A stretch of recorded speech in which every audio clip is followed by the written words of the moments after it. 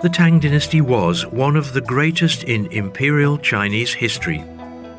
History generally regards the Tang, its first few emperors and thriving cosmopolitan culture, as a high point of Chinese civilization. It's also the golden age of Dunhuang.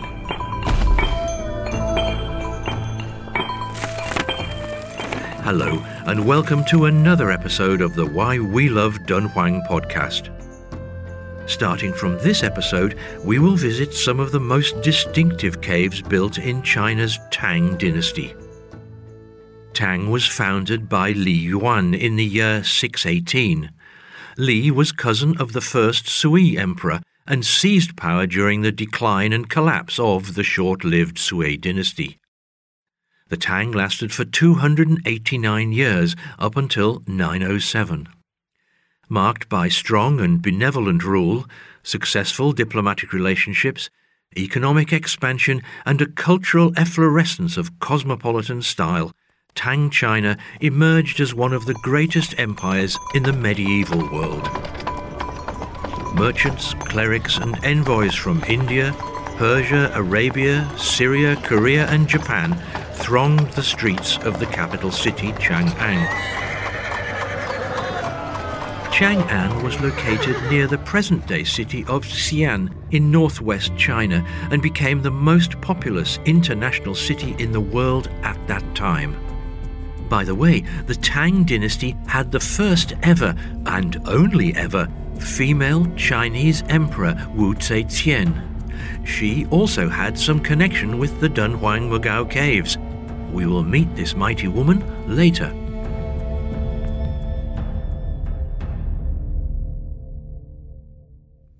It is no wonder that Tang's economic, social, and cultural prosperities had a strong influence on the Dunhuang Mugao caves built during that time. Historians usually divide up the Tang Dynasty into three stages: the early Tang, the high Tang, and the late Tang. The Dunhuang caves also reflected the changing Tang style. A good place to observe such change in Dunhuang is Cave 220, built in the early Tang period.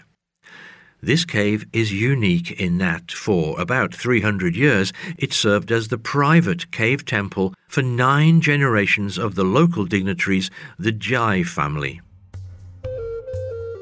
The Jai family was a prominent family in Dunhuang. Many family members held important positions in government agencies or the military. They built the cave in 642 and restored it many times until 925. The family's connection with the cave went through the entire Tang Dynasty. Today you can still find an inscription inside the cave which reads, "This cave was dedicated to the Jai family." Cave 220 has great historical and artistic value. It has a truncated pyramidal ceiling and a niche in the west wall with a 5-figure group. The true-to-life painting style and proficient sculpturing technique make them the standard examples for studying the sculptures of the Tang Dynasty. Some early Tang murals of Cave 220 were well preserved, and after nearly 1,500 years, they still have brilliant colours. How come they were preserved so well after so many years? In fact, later generations of the Jai family covered the original murals with new layers. In the 20th century, researchers accidentally discovered this secret and then skillfully removed the surface murals, revealing the original ones from the early Tang Dynasty. Cave 220 opened an important window for people to understand the art style of the Tang Dynasty, not only in Dunhuang, but also what was trending in the Tang's capital city, Chang'an, as many of the painting patterns and techniques had never appeared in Dunhuang before and are believed to have been imported from the capital. Mr. Chang Shuheng, the first director of the Dunhuang Academy, once said, "The composition and colour of the frescoes in Cave 220 are as great as those well-known church decoration paintings of the Italian Renaissance." So, what are some of the highlights? People with religious beliefs often dream of paradise. Have you ever wondered what the heavenly world looks like? Well, inside Cave 220, you can find illustrations of both Western and Eastern heavens. On the south and north walls, for the first time in Dunhuang, there is a splendid single illustration of a sutra filling the entire space. This kind of painting is called sutra painting, or jingbian in Chinese, which means change the sutra into images. This one big painting, consisting of a single large theme, is totally different from the episode-like depictions of Jataka tales that we've seen in the previous caves. The mural on the south wall depicts the amazing scenes of the Western Pure Land, presided over by the Buddha Amitabha. It is the earliest and grandest sutra tableau illustrating this theme at the Mogao Caves.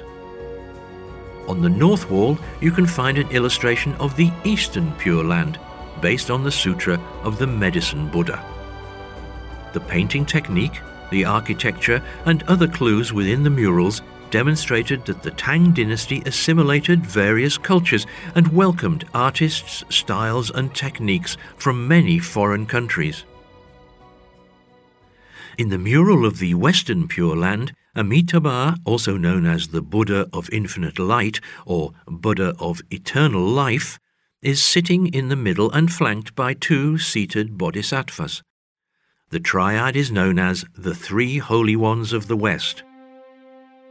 Surrounding them is a retinue of over 150 members, showing different postures and expressions. In the lotus pond below them, there are many lifelike children. One child is doing a handstand, while others are having fun in the water. If you look closely, you will find a very interesting fact. There is a kid standing in the water wearing a red V-necked t-shirt and green shorts. Quite fashionable even from today's point of view. According to Buddhist text, these children are the souls that have been reborn from lotus. In the Western Pure Land, sentient beings are reborn from a lotus. This kind of birth is called transformation birth. In the mural, the transformation lads are depicted as children playing in the water. Those who are not yet sufficiently mature to be reborn are still inside closed lotus buds. During the prosperous Tang Dynasty, grottos of the Western Pure Land became a popular theme in Buddhist sites. It was depicted as a place with singing birds, flower blossom, and 4 seasons that are just like spring. The Buddha preaches here, and all beings who hear the truth enjoy infinite happiness. The mural of Cave 220 is one of the best depictions of the West Pure Land to be found in Dunhuang.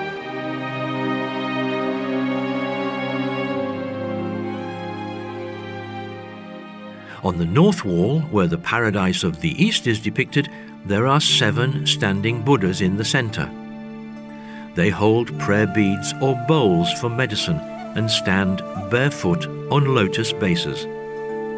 According to Buddhism, Medicine Buddha is the Lord of the paradise of the East, with the power of healing people.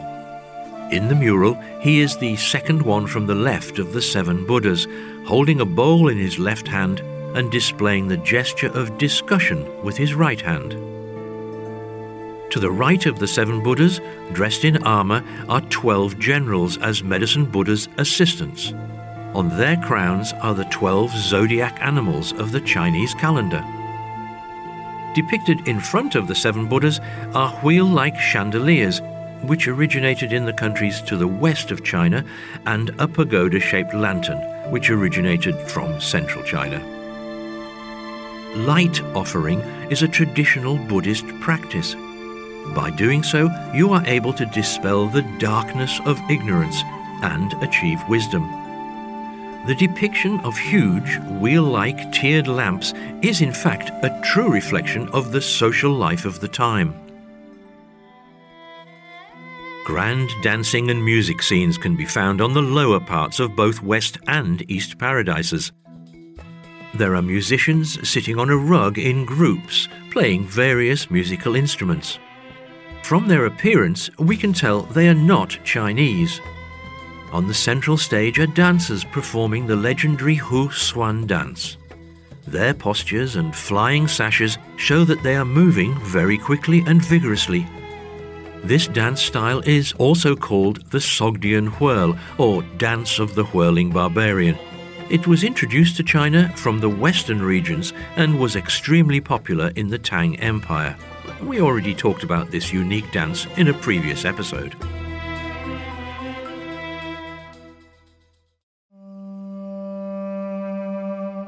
In China, belief in the medicine Buddha's paradise started in the 6th century, when the sutra was first brought to China from India and translated into Chinese.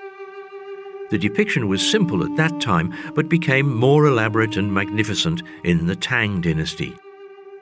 In this illustration, the depiction of the multi-tiered candelabras, the colourful clouds, the luxurious jewelled decorations, the beautiful canopies and other details are simply spectacular. The Indian abstract imagining of paradise is displayed in a realistic form, allowing people to really see them and fulfill their need. This realistic style was developed to its apex in the Tang Dynasty. There was quite a difference between what the Indians and the Chinese demanded in their art forms. Now let's turn to the east. The east wall of Cave 220 is divided into 2 short sections with some striking murals. One mural is about a popular debating scene from Buddhist text. In the mural, the main character sits in his curtained chamber and is using a fan to emphasize his points. The fan, made of a big deer's tail, was one of the must-have accessories of Chinese intellectuals during the 5th and 6th centuries.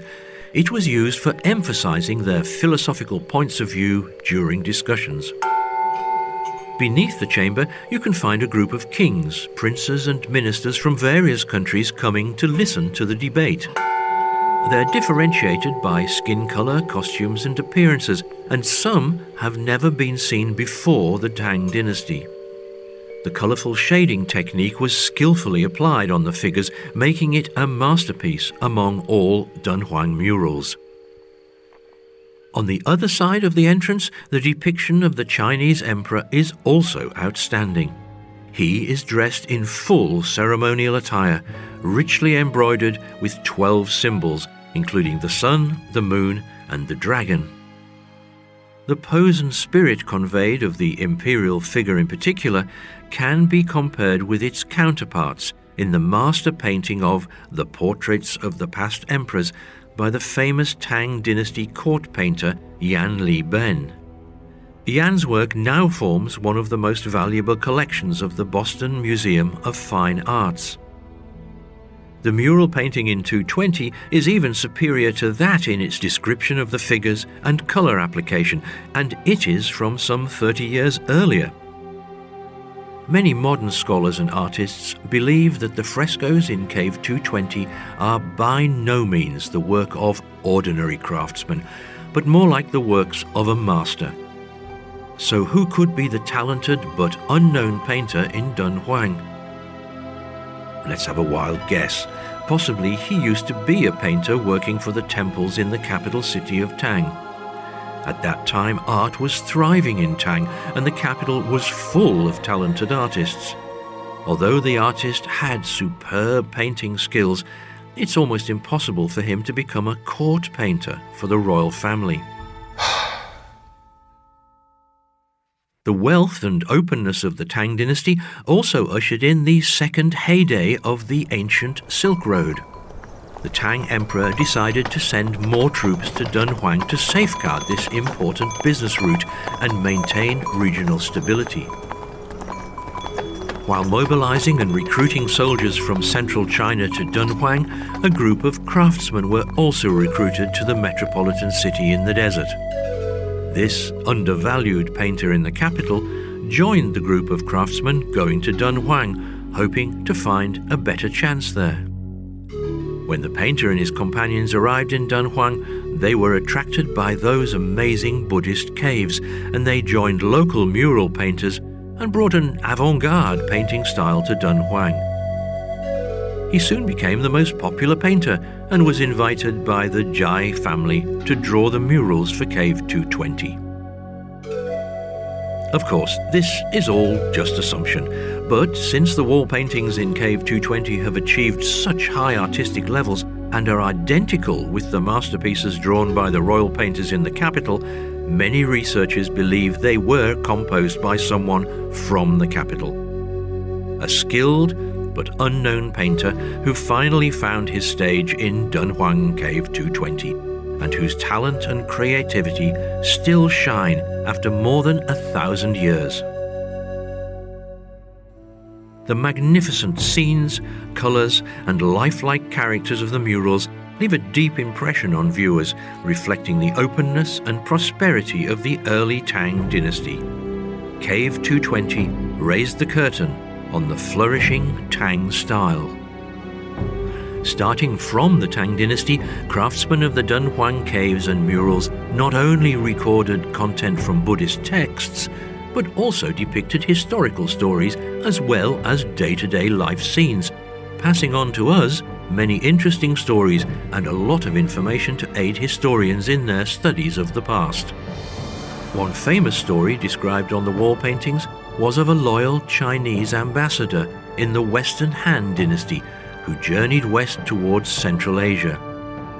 He was captured and detained for 13 long years before eventually returning home. This is another story of Dunhuang, the largest Buddhist art gallery in the world. Let's save it for our next episode.